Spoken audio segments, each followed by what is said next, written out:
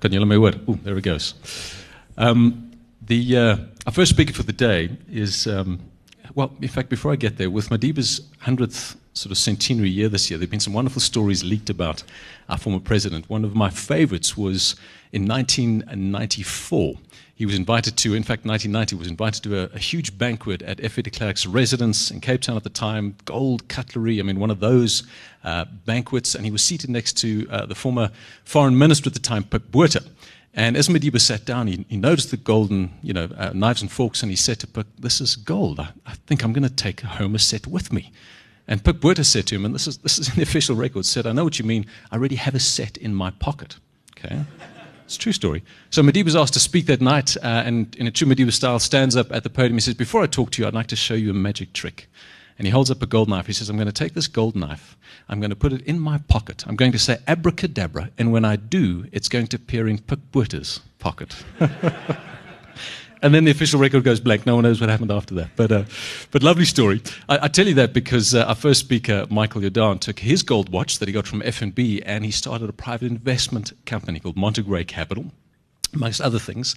I think he's got a long list of amazing achievements, probably most well known for taking us from traditional banking and taking F&B from traditional banking to the world's most innovative bank in 2012. The bank that lets you switch with a selfie today. I mean, how cool is that?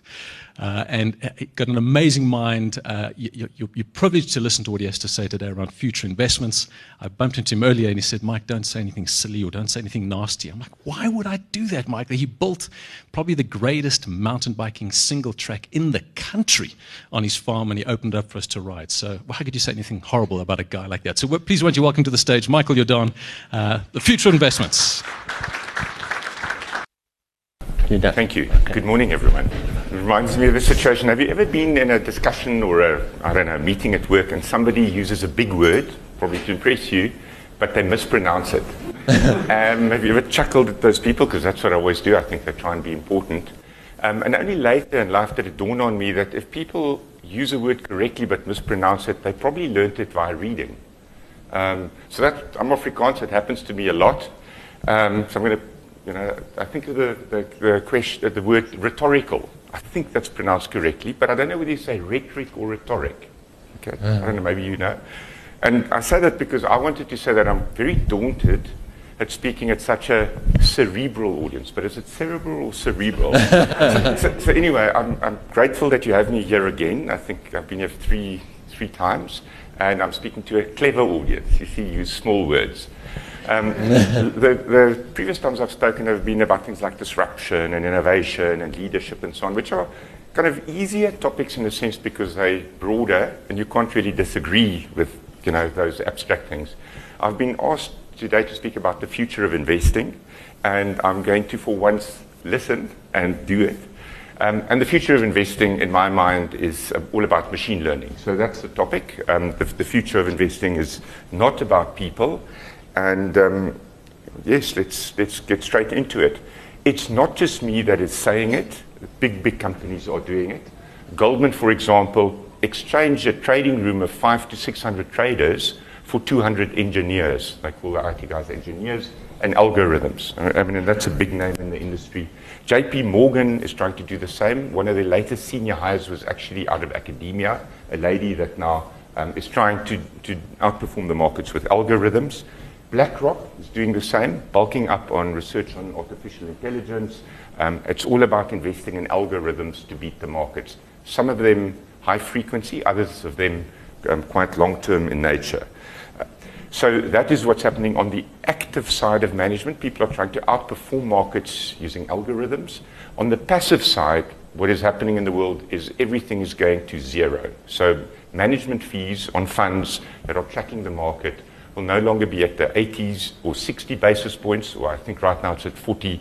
It's an inevitable trend that passive will get to zero, and there too automation will play a role. But in terms of passive investing, the big names are doing it, and a lot of the startups, and I'll tell you about that, are actually looking at how algorithms and machine learning can outperform the market. So what is the impact of artificial intelligence? And I'll be a little bit more specific about my definitions later on. In the business world is that it's leading to automation. there's still an incredible amount of work that's happening in financial services firms that can be automated. It's leading to better, more intelligent decision-making, analysis and decision-making. And as happens with all technologies, it's leading to entirely new business models, not all of which we've thought of yet. So if I can ask you for something, you being a cerebral audience, is while I talk, just think of the impact of these technologies on your clients, on your products, on your employees or yourselves, in terms of either the cost savings that can be brought about or the completely new and better decisions that can be made in your world. So the big drivers that are enabling change don't come from finance. Actually, one of the big things that's driving change is natural language processing. Languages are actually incredibly complex. We know that. If you want to learn Russian, it will take many, many hours and you'll end up making mistakes. And partly what is difficult about languages is you can't just directly translate the words. Languages string them together in different ways and decline them differently. So machine learning had to figure out these things, and they couldn't do it directly. They had to train themselves. Machine vision is developing. I'll show you how that happens. Machines get better at processing and understanding images. Speech recognition, so now you can talk and they recognize it. I'll give you some examples of that. Machines can now generate speech in such a way that it's sometimes quite difficult to figure out that you are talking to a machine. They keep on learning from data. They're becoming better and better at forecasting, and that, after all, is what we do in the financial markets. And all of this is done by information processing, and you can even now have agents that are driven by machine learning. So, as I said, none of these come from the financial world or the financial services world, but they are the key building blocks. They're more image generation, handling and control, navigation, movement. And these are the factors that are driving machine learning. What is fundamentally different from the past world, the world that I must admit I grew up, you just have to focus on the left-hand one, is traditional programming is all about you put inputs into a program and you get outputs. It could be as simple as an Excel spreadsheet. You put all your inputs in, there's some calculations, and it gives you a desired output. Where machine learning is fundamentally different is you can feed in the inputs and the outputs that you observe, and it figures out what program is most applicable to produce those outputs. And in the fuzzy world that we live in today, where what's happening to GDP is not clearly going to impact the company's earnings in 3 years' time, it is actually very interesting to see what those correlations are. So machine learning figures out the program for itself. Also definitionally, there's a lot of talk, I sound like you two, about artificial intelligence. And artificial intelligence is quite of a scary thing and can easily be derided because artificial intelligence tries to mimic, let's say, everything you as a human can do. But that's actually very difficult, and it's probably still many years away. But if you narrow the field down to specific tasks, then you can start calling it machine learning or deep learning. So it's going to be very difficult to make a machine that can do everything that you can do. But if you say, like, just make coffee, the way you do it, it can probably make a better cup of coffee than you. So that would be machine learning or deep learning. So don't let people use those words and make it too scary or seem that it's too far. Machine learning is very, very good at very specific tasks. So the three big things, forget everything I've said so far, is just understanding the explosion of data that is happening in the world and in financial markets. Understand the explosion that's happening in processing power, and particularly the cloud. So now you've got lots more data than you ever had before, lots more processing power.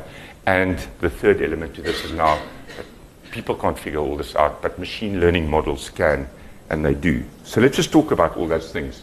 I'm going to talk about the models, the data processing power, and then what's happening in the world of open or crowdsourcing. This is a company, Betterment, that is saying that they will be very good for you as a robo-advisor. Incidentally, I don't even like the word robo. To me, it conjures up, Star Trek and Star Wars and real robo. All it really is doing a proper analysis of the client's needs and telling them, what portfolio will best suit them, and then they change it over their lifetime. The only point I wish to make about robo-advice is that I think this is the very, very, very beginning. It's completely in its infancy. I don't think robo-advice is the future of the financial markets. I just think it's one of those very, very basic building blocks.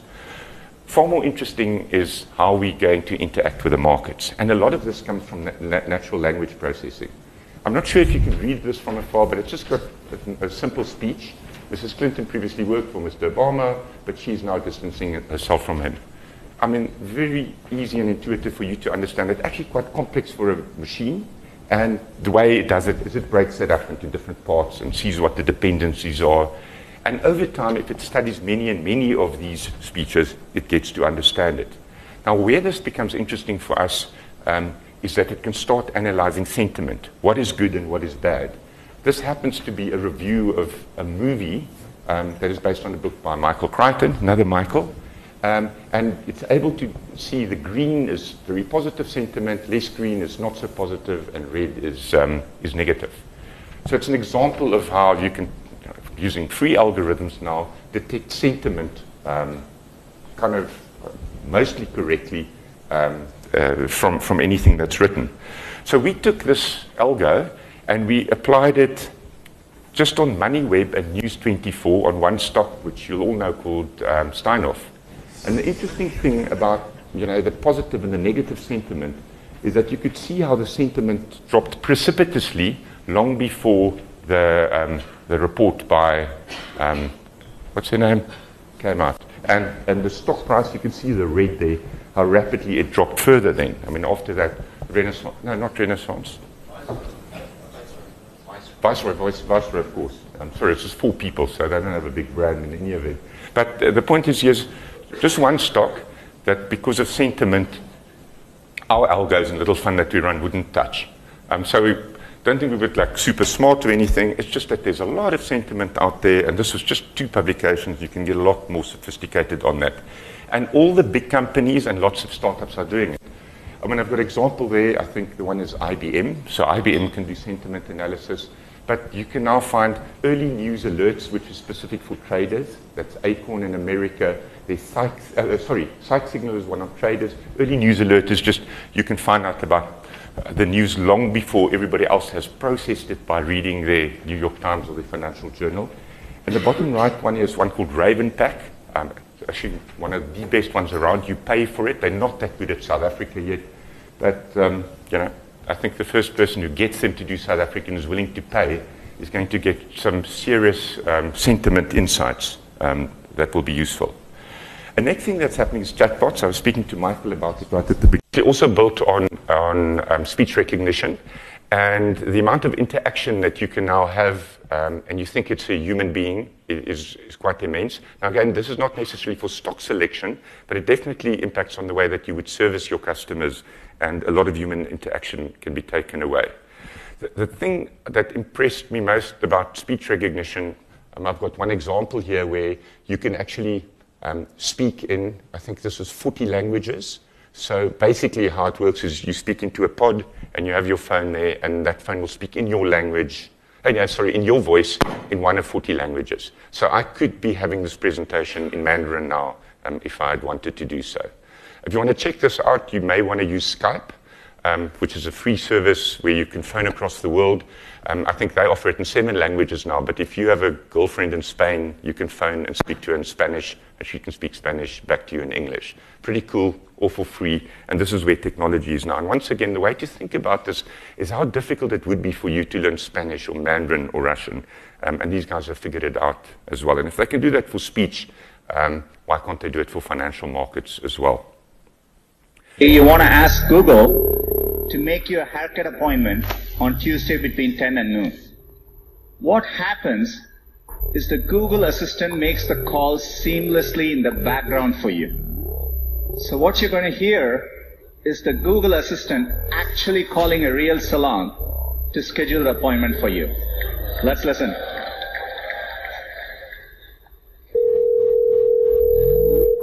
So how can I help you?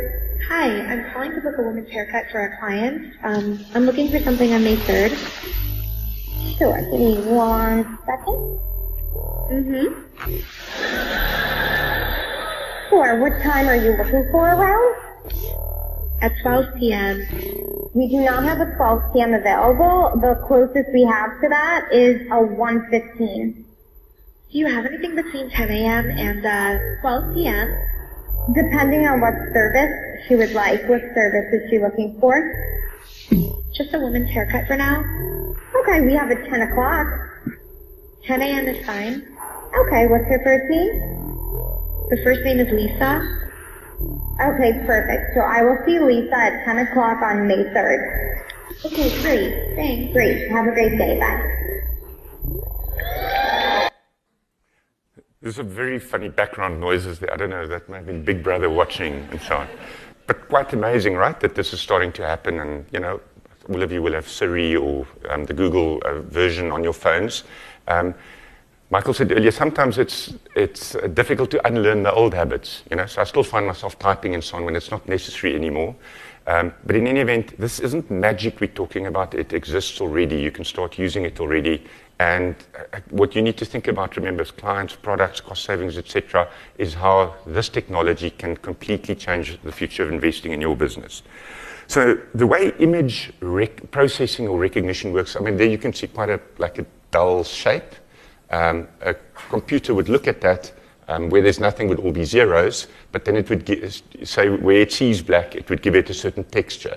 Built on that, it would build a block, and then it would go into that and deeper, and start seeing if it can make sense of it. So that's just a black block, but now clearly you can start using real pictures. It won't at first know, I think you can see water, grass, and 2 boats there, but after many repetitions, just like it did in language, it will start recognizing what the images are. So maybe you can already think what that would mean in the financial markets. Let me just give you some examples. This is a company that can make huge profit if it knows what the storage of oil is in the world. Okay, because obviously there's supply and demand, and it can be a build-up of stocks or drawdown of stocks. What it does is it flies over all these storage sites, and based on the time of day and the shadow, because clearly the time of day will influence where the sun is, and what the shadow looks like, it can then say whether that thing is full or empty or somewhere in the middle. So incredibly good at detecting oil stocks all over the world. Now, you may or may not know, but there are satellites that are flying across South Africa every 4 hours. So you could do this every 4 hours in South Africa and see the storage in South Africa or anywhere else in the world where it actually happens at a far higher frequency. Another example, also aerial photography. In this case, these are coal stocks. So again, you can look at the size of the coal stocks. You can actually also look at the shadow and can see whether, let's say, Eskom's coal stocks are building up or drawing down. And you can't necessarily trade Eskom, but you can trade it for a number of coal mines. So this is access to complete alternative data that typically people don't know about. And the interesting thing, this is data that is real time. It happens today. And mostly what we do in our analysis of markets is we focus on past financial information. When economic growth is even published, it's past, and this is all live in real time. Or you can use the satellite images to look at agricultural production. Let's say you want to be long or short on sugar. You can actually see, you know where the big regions are, where it's produced, you know what the weather patterns are, and you can see how well the sugar is growing. Once again, alternative data that gives you confidence of where the market is moving way ahead of anyone else. This is a picture that is taken outside of a shopping mall. So if you want to know how well Walmart or Pick n Pay or ShopRite is doing, you can analyze every 4 hours how full the parking is. Not only can you see how full the parking is, what this image recognition can do is actually see which cars are there. And they just know that, I don't know, people with Fiat Unos buy less, and people with, I don't know what it is, luxury SUVs generally buy higher value items. And it's highly predictive of retail spend, much more so than the people in the industry even know. And again, you can fly every 4 hours and look what's happening. Let's say the company you're following is a hotel stock. What you should be doing is putting a little camera outside every hotel. So at night you can see which rooms have their lights switched on and where there's movement in it. Gives you, once again, a sense of occupancy levels at every single hotel, sometimes even before management know. So this is, this isn't even rocket science. The cost of putting those cameras is quite low. They work on battery power. You can connect them to a LTE network, and they can give you all that information in a processed form every single day. So I've given you examples of how machine learning has done image recognition. Some of this come through from language recognition. So what they're already doing is they're taking things they've learned from translating languages, 40 languages, and using that same technology to, if you can predict what word they should be using in another language, they can also predict what stock prices are going to be. And they do it through a number of levels. Technically, it's called a convoluted neural network, but ultimately it is better in the tests that we've seen at predicting what economic variables are going to be, if you give it enough data, better than humans already. So in our typical world, you would have data, I don't know, financial reports, balance sheets, competitor reports, etc. You have an analyst, people that are highly trained. Some of you may be doing that job after studying for it for many years. And then you have models. All the people have different models and experts in different things. But they take into account a whole lot of data. And then using those models, they will come to make decisions. Machine learning, as I said, is somewhat different. You take in data, but as much data as you possibly can. And then machine learning uses some of that data, which is outputs. It looks at where share prices have gone in the past based on where data was in the past, and it finds the correlation between all of them. And basically, it can then tell you what to buy or what to sell. So you've got a virtual committee that does it. So the way we do it, and we think this is the right way, is to, instead of having one analyst, we would like to have 1,000. Actually have many more. And each of them is an expert on one particular point of the market. So one could be an expert on prices, another one's on earnings, another one on growth and inflation, et cetera, et cetera. And each of them will start making predictions based on their specific speciality or algorithm set. And come up with predictions. We think the stock price will be there, we think earnings will be there, we think economic growth and inflation, etc., will be there. And we overlay on top of it what we call an ensemble, which is kind of like the CIO, and it allocates money where it thinks it will do best. If these algorithms come up with a very low prediction, which they sometimes do, they say, look, we're not certain, all that happens is it goes straight back to cash. Okay, so there's no emotional bias. I mean, and this incidentally is quite a difficult thing for humans to do. Imagine you rocking up and saying, look, I've done all the work, but I don't know what the answer is. I mean, you always want to have an answer, and you sometimes become emotionally kind of clicked into what it is. These algorithms don't do it, and then you have an ensemble on top, which just gives it to those data analysts that feel most confident. Obviously, it can get quite complex. It's far more than 1,000 that we have in use right now. This is just one example where we've trained some on very specific factors, and those factors may be momentum or price or quality or value, all the big themes that operate in the market. So the interesting thing is our models, and this is just one going back to 2004, the very lowest one is what the equity market has done, that gray one. Now you can see how the models outperform. So that's an exponential or logarithmic scale is multiples higher than what the market does, but also sometimes with quite high drawdowns. We've chosen to not go for the highest performance, and it's just because it's such a new field, and we know that when you go around to investment managers and say invest with us, and you do it on a totally new discipline such as machine learning, they won't always stomach those big drawdowns. So the one we've chosen, you can't see it that clearly, is kind of a light blue right in the middle, and it allocates it to different factors. The performance is not as high, but we've taken a very deliberate decision to not just go for the highest performance, but to reduce drawdowns. And what it does, it goes between the factors, between quality, profitability, prediction, etc. And those are just the colors, and you can see it really looks like a Picasso painting, the way that it changes its approach. And once again, what's interesting here about human biases, I think it's very difficult for a traditional shop to say, I'm a value investor, but value isn't working this week or this month, or I'm based on quality, etc. But again, the models can do it quite unemotionally, and I think ultimately that's one of the biggest benefits that they have.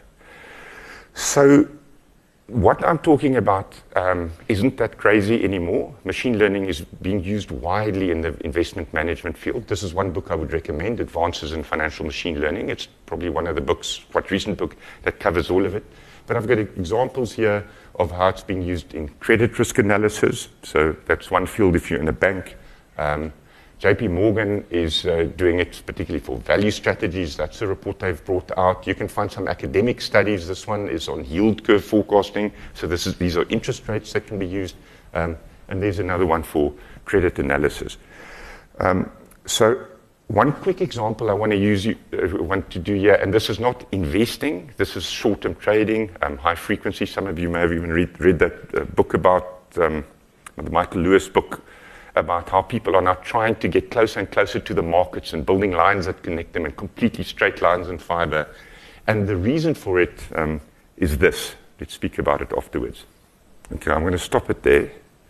I think you get it. This is one stock, half a second across the world. It is not possible for humans to try and outperform that at all. So what people are doing is co-locating. They're putting their machines as close as possible to the various markets. These axes don't show it as clearly, but basically since 2014 till 2017, co-location has gone from under 20 to just under 40%, so it's already doubled. So 40% of all trades in the market are now done like they were done over there. It's impossible for a human to compete in high-frequency trading, but what I'm telling you today is that the same thing is going to happen in investing, not just in high frequency, that it'll be driven by the same type of machine learning algorithms that have a whole lot of advantages, lots of data that it can process, the speed at which it can do so. So it won't just necessarily be based on co-location, but on the quality of the algorithms that you use. So I spoke a little bit about models, and the point is that machine learning can produce better models than we as people can do. And they can just look at many more correlations than we could ever do. The next explosion, of course, is the one in data. And there are just so much more that is coming our way through visual recognition. I gave you examples of that. Through speech recognition, you can now see what is being written about any company or what traders are talking about. One way of looking at it is just the big data industry in general. So this actually does include every selfie that's taken, every Instagram, every post that anyone writes on Facebook, and how that is just growing. There's a graph here that says we've gone from 7.9 zettabytes. Now, okay, a zettabyte is 1,000 exabytes, which is 1,000 petabytes, which is 1,000 terabytes, which is 1,000 gigabytes, which is the only thing I know from one of my telco ventures. And you can see how we're going from 7.9 zettabytes to 44 billion zettabytes. Now, I'm not saying that all of it is relevant, but once again, it's much easier for machines, through machine learning, to say which is the relevant data that determine financial markets. So the data you are probably still thinking of, and I must admit me too, is this type of data. It's data on a Bloomberg screen. You can ask it a hell of a lot of questions, a whole lot of data. It's neatly structured, neatly packaged. You can analyze it quite neatly. This would probably also be data, the financial reports that people come out with, to the extent that that is not packaged in Bloomberg, that you can read the chairman's report and you can see what they think about the future and so on. Or you can take your data and manipulate it a little bit like we did and do kind of graphs and technical analyses and oversaws and all those type of things, which, compared to machine learning, nearly is voodoo, like the voodoo science of 100 years ago, but right now it is kind of, quite basic compared to what you can do. Or you can look at economic data, and what's happening in GDP and GDP per country and inflation. All those things, by the way, are ex-post. I mean, inflation only gets posted and then it's already for a past period, and the same with GDP growth and so on. Okay, so this is just an example of sentiment analysis. And the interesting thing is the company that did this, Brands Eye, you may have well heard of them, Cape Town-based, accurately predicted that Trump was going to beat Clinton. And they did it based on analysis of Facebook feeds all over America. And you may say it was going to be 50-50 as well, and they just got it right. But they got it right for every single state in America. They could say they're going to get so many votes in every single state. So very, very accurate analysis of just what people were doing on Facebook. Now, if you can do it for a presidential election, where all the pollers got it wrong, by the way, you can do it for companies as well. And they do it for companies, and I'm not at liberty to share that with you. So the question is, what does data mean for you? Is it Bloomberg's and financial statements, or is it this?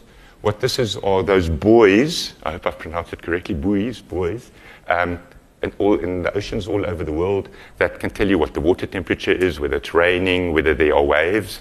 Now, these things are also quite important in terms of weather prediction, and sometimes they can tell you how many boats are traveling a certain channel. Or it could be this type of data, which is weather data. I mean, there are thousands and thousands of points, which is why the weatherman is struggling to make, or the weather Can I say we're the person I can in this particular instance? Because data is just so much better. You can check on wire.know what the weather's going to be hour by hour, exactly where you are. And of course, you can once again think of agricultural produce. I'm in the wine industry. You should know better which wines are going to perform better based on the average temperature during summertime and the average sunlight that you get. And most of it is easily accessible and free. I've spoken about all these images, so images of crops and how well they're doing, cars, petrol. But it could be anything. I mean, there are companies that analyze call center data. So if a company advertises on TV, phone now, if you want this offer, you can actually track how many sales calls are coming in. Or if a company is doing badly, how many complaints they are getting.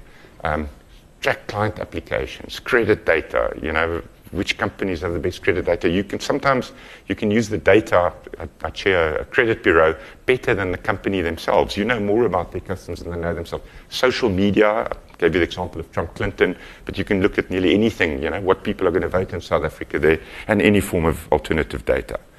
So maybe what has happened in data is that our world, which is that inner circle, the typical kind of Wall Street analyst, is actually quite small. You know your data, you get your Bloombergs and Reuters feeds and data, and you're quite comfortable and you've built models around that.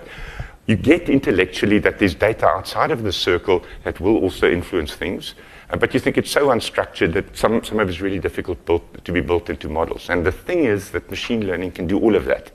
And it can assign higher probabilities maybe to some of these things in the circle and smaller probabilities outside, but it'll figure all of that out because it's better at maths than any of us are. So Quandl, for example, is a service that can give you kind of all the basic data that you need, all the more packaged data, and then on top will give you all of this alternate data all in one kind of API, so you can withdraw it from there. So lots of data, lots of alternate data, lots of new models in machine learning that come up with the answer. But maybe one of the most amazing things is this move to the cloud that is not really a cloud, it's just more and more boxes that somebody has elsewhere. But this is still the typical firm. In fact, you can even look at this and think that every single worker there is like a little cell on an Excel spreadsheet. And they're all working with each other and kind of trying to come up with an answer for the firm as a whole. People may think that bigger processing power is having bigger computers. I can tell you when we started our little company that's based on machine learning, they bought them machines that, I don't know, to me they look like the Ferrari of laptops and so on. And right now, all of that is actually just a joke because you're not going to do anything on your own machine anymore. You're going to completely feed it to the cloud. And the eye-opener for me was how cheap it is and how you can program these machine learning algorithms to run when the cloud is in downtime. You just basically say, you build another algorithm that goes into an auction, and it just finds out. So if there's a big company that uses a lot of the processing power, you just stand back and you let them do their thing, and you come in the low time, and then it processes all these algorithms that we have available at a very low cost. And this would have presented a barrier to entry for any new entrant into financial services maybe 5 years ago, maybe even 3 years ago. And right now, you have nearly unlimited processing power at a very low cost if you do it smartly. So maybe my final point now is you've got all this data, you've got all these new models, you've got all this processing power. Now it sounds like you need to do a lot of thinking, but the interesting thing is you don't even need to do a lot of thinking because there are experts all over the world that are already working on this. And you can get the ideas of the crowd, or if you want to, you can call them the experts, in anything. So for one of the coding languages that is starting to do incredibly well in machine learning is Python. And it has 34 million contributions, and these are all algorithms that you can go and get for free on the internet in one particular language. And it's grown so incredibly that people are building a whole lot of applications for Python, most of which is free. That is, for me, also from a business perspective, quite amazing. And I've just got some logos there that you can see all the mostly free services that we use. Some of them are recipes, some of them are forecasters. There's a blackboard where you post certain of your results. There's allocation experts, etc., etc. I mean, GitHub is a repository where you can store it and you can ask for advice for other customers, and works on Windows and Linux and so on. So a small startup using 1 or 2 or 3 or 4 people, I mean, we're 4 and they're all just actually mathematical experts, not financial market experts, can leverage off the crowd expertise of something that's available all over the world for free. Which really has taken away that barrier to entry. there's this website called Kaggle. I have spoken about Kaggle in front of this cerebral, clever audience before, but basically it's the website for data scientists all over the world where you can put to them any challenge about a prediction and they will all compete to come up with the best answer, and you only need to pay the best predictor. And they still maintain that they come up 100% of the times with a better answer than the domain expert in any given company.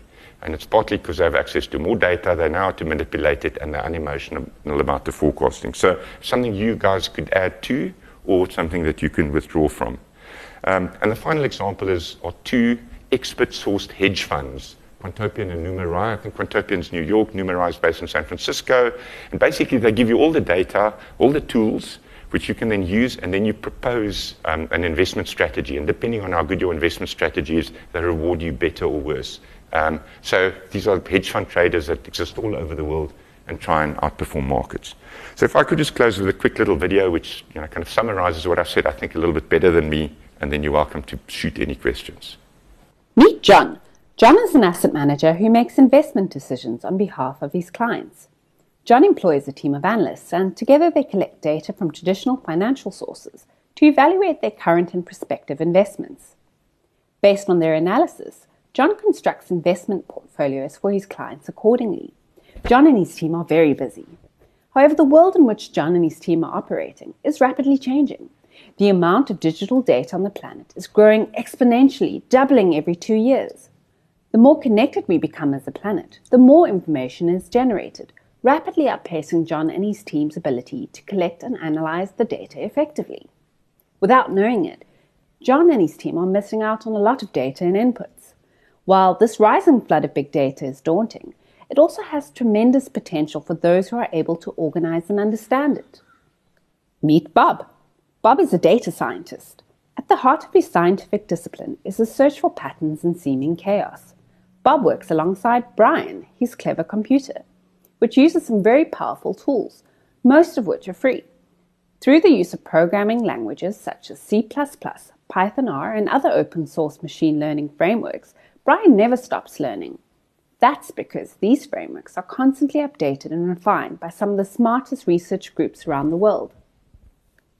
With Brian working in the cloud, Bob is able to collect, store, and analyze lots of structured and unstructured data at an incredible speed. Brian uses heuristic algorithms to optimize the machine learning model parameters in order to recognize repeatable patterns, anomalies, or mispriced assets, thus making sense out of all of the data and harnessing the power it holds. Bob, together with Brian, can provide John with the ability to make investment decisions based not only on structured or traditional financial information, but on a sea of unstructured data from all types of sources, such as Quandl, Google, sentiment indicators, and social media feeds. This gives John access to opportunities to improve his investment performance, which John wouldn't normally recognize. By using the latest technology, NMRQL can combine the best of John and Bob into a repeatable process, which is non-emotive, cost-effective, and easily scalable. By analyzing the past to build insights into lots of data, we are able to react on information to make investment decisions for the future, from hindsight to insight to foresight, in a clear, repeatable process. Technology is getting smarter. Shouldn't the way we invest get smarter too? Okay. So I did say that's better than I would have said it. So my bottom line message to you is the world's changing very fast. There's a hell of a lot of data out there. There's a lot of free stuff out there that you can use. But if you are not going to embrace machine learning, I think there's a very good chance that you will be irrelevant in 10 years' time. This isn't, kind of something magic and voodoo out there. Big names are already doing it, and the tools are available for you to do it, and it is the future of investing. Thank you for listening.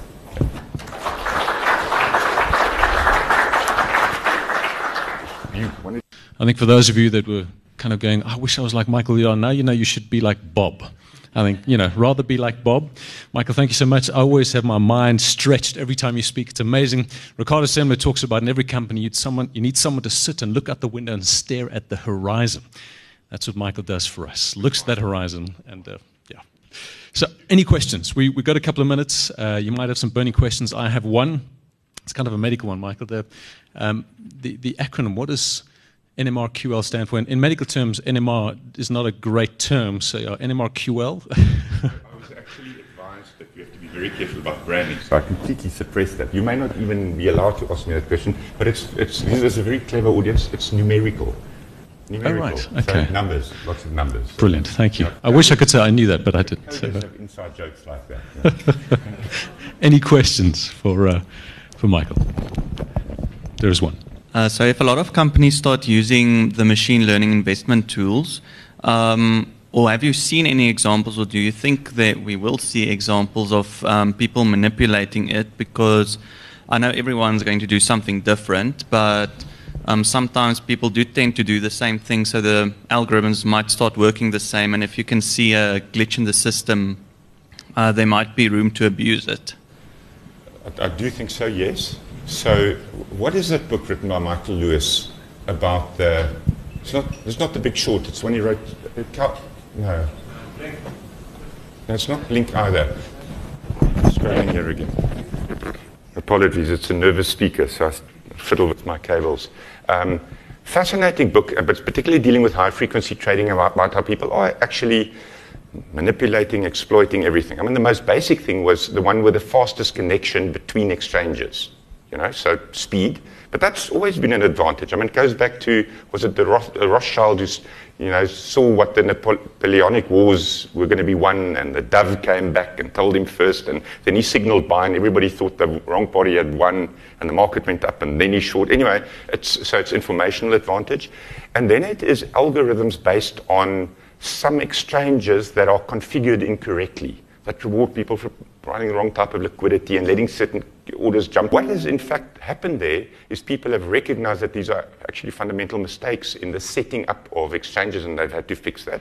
So you could argue that both of one is natural, the other one is people in the market's always going to understand these constraints better and sometimes exploit them, and then you have to adapt and fix it. It could be that there are specific ones that actually front run, which is also bad. So this is all the high frequency stuff. And what typically happens with any new technology is regulation lags behind. Kind of something goes wrong and then they catch up and say, like, what can we do to stop it from re-happening again? In the investment world, which is now the one that I think will next be dominated by machine learning, there's definitely a form of an arms race happening. The one with the best algo wins. Okay? So I think you can philosophize about this, but that is likely to happen. The thing that does give me hope is that in markets as we know it today, there are so many strategies out there, and many of them can still win. I mean, I read that book, Schwager's book about the best traders, interviews with all these best traders. And what struck me out of that book is that so many have completely opposite strategies. The one says, I'm just short-term, my book is like net hedged at the end of the day. Others will say, no, it's only because you're in the market for 10 years and you don't trade at all that you outperform. Some are value, some are momentum, etc. So, I mean, I think we're going to see an incredibly exciting future, and it's not just going to be one party who wins all of it, and it's because there are all these kind of different aspects to markets. But the fundamental thing that you need to think about, or this audience needs to think about, is, do you think machine learning will beat humans? That really is the question. And so some of you may not believe it. There's another school of thought that says it's man plus machine learning. Elon Musk even is kind of a believer in that. He says AI is going to happen, but we need to understand what it's doing and we need to be a part of it. And if you buy into machine learning, then you can start having this type of debates about, which machine learning is going to win and is it going to exploit certain things. Final point there, I showed that we have chosen as our investment strategy not the highest performing algo combination. We'd rather have less drawdowns. Actually, what I omitted to say is we also want more interpretability. People have said, is it a black box? And it was in the beginning. And now we'd rather say we understand where we are and why these decisions are being made. So there are a lot of philosophical questions that still need to be answered about this. And I certainly don't have all the answers. But I think the important thing is my belief, and I'm trying to persuade you all of it, is these things are going to outperform you. So find a way to exist in a world with machine learning. Great. So, your jobs are on the line. To sum up, question for you. That's right. Thanks. It's a difficult one to explain, but when you show your outperformance, Warren Buffett outperforms because he exploits the difference between value and price. If you go into very, very micro trading strategies, you're looking at how you're predicting sentiment, because sentiment is independent, let's say, of value. Do you think the algorithm is adding value by exploiting the price difference between value, or predicting sentiment and therefore actually trading more frequently? I wish I could stand here and told you I knew exactly. I don't. And this is kind of the interesting thing is, you know, we let these algos loose, and then they came up with predictions, and we picked the ones where the error terms were the least and the confidence was the highest, and they seem to do well. They're also good at understanding regime change, which was like a really important thing for me, is can they change their minds quickly? Yes, they can. Even though they were these drawdowns, they recognize it and they move on. But we do not yet fully understand all their decisions. And to me, it sounds like quite a simple thing. Just go back and understand why they got to those decisions. But they can't. They've just been computing this in the cloud for 24 hours, and the correlations are far more complex than we as humans can understand. So what we are doing right now is trying to understand that answer better. So, for example, we were really, really happy that we, didn't touch Steinhoff. The algos just didn't want to touch Steinhoff. But and I wish I could just tell you it was because of sentiment and so on. But it might be that they changed auditors frequently and changed year-ends frequently. And it could be that the algos picked up that if you do that type of stuff, don't trust it. So this is one of those big debates in machine learning is, do you just completely forget about financial markets for a second. Let's say we stop having a democratically elected government in South Africa and we take all decisions just based on data and machine learning, and we can prove that that will make our economic growth rate go to 6%. Will we as human beings be happy with that? Or do we want to vote for people that kind of make good speeches? It's a big debate. Most people would say, no, we don't want machines to make decisions, even if we can prove it'll grow at 6%, but we don't understand why they make those decisions that we don't like. So it's the same thing in financial markets. We need to find our way in machine learning to say, where do we think it is best suited to us? The interactions that we as a little startup have had with some of the bigger asset managers are people are saying, please come and advise us and be alongside us. So we'll do our normal route and say, okay, this is a buy or a sell, but we just want to see what do your algos also say about it using all this alternative data. So that's probably the process that we will do is first go through this man and machine iteration. Thank you, Michael. I think let's leave it there. I think for many, many years we've had airplanes that can take off, cruise, land by themselves, but how many of us want to get into a plane, look into the cockpit and just see a big red button? We want a human being there for some strange reason. So, Michael, thank you for those insights. Let's give him a round of applause. Really superb. The gift. Oh, the gift. Michael, there's a gift. Thank you so much. We've got a bottle of wine in here. It's really short and really small. And no, it's not. But, Michael, thanks so much. Really appreciate you, assistant. Go well. Let's give another round of applause, Mr. Jordaan.